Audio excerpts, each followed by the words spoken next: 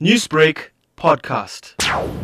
With the PEPFAR program, which is an 80 billion rand program over 17 years with South Africa, we have a tremendous infrastructure working with South Africa on HIV/AIDS to get to epidemic control. It's a very extensive program in all aspects of public health that you can possibly imagine, from people on the ground, from the laboratories, from rolling out HIV medication, everything. So we have this fantastic infrastructure in place together with Minister Mkhize, Minister of Health, and all of the South African partners. And this is with our CDC and USAID, which are two of the American institutions which are unparalleled globally, Center for Disease Control and USAID.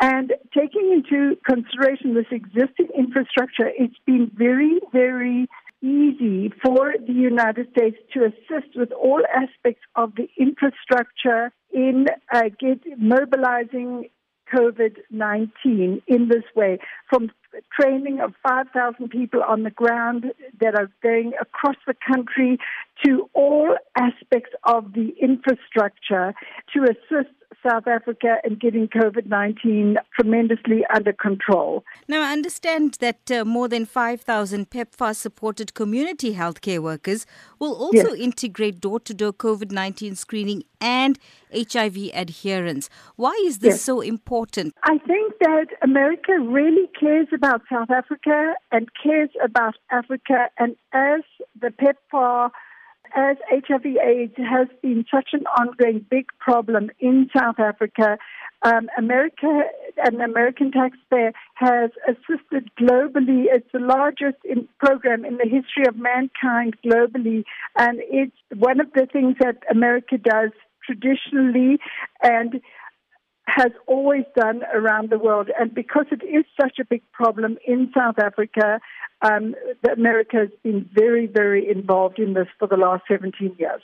Ambassador, how will these funds be used to roll out the support and necessary equipment for South Africa? We have also started to roll out some equipment, and our Department of Defense started rolling out some equipment a couple of days ago, and there's going to be more equipment to come and more tranches of funds coming as well to assist South Africa.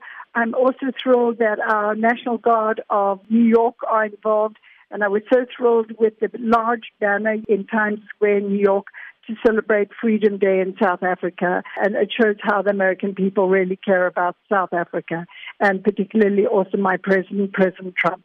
Any final words on South Africa's response to the COVID-19 pandemic? I also want to say particularly that I commend President Ramaphosa on his handling of COVID-19, and also Minister Mkhize. They've taken a strong stance. It's very commendable and so appreciated by the United States.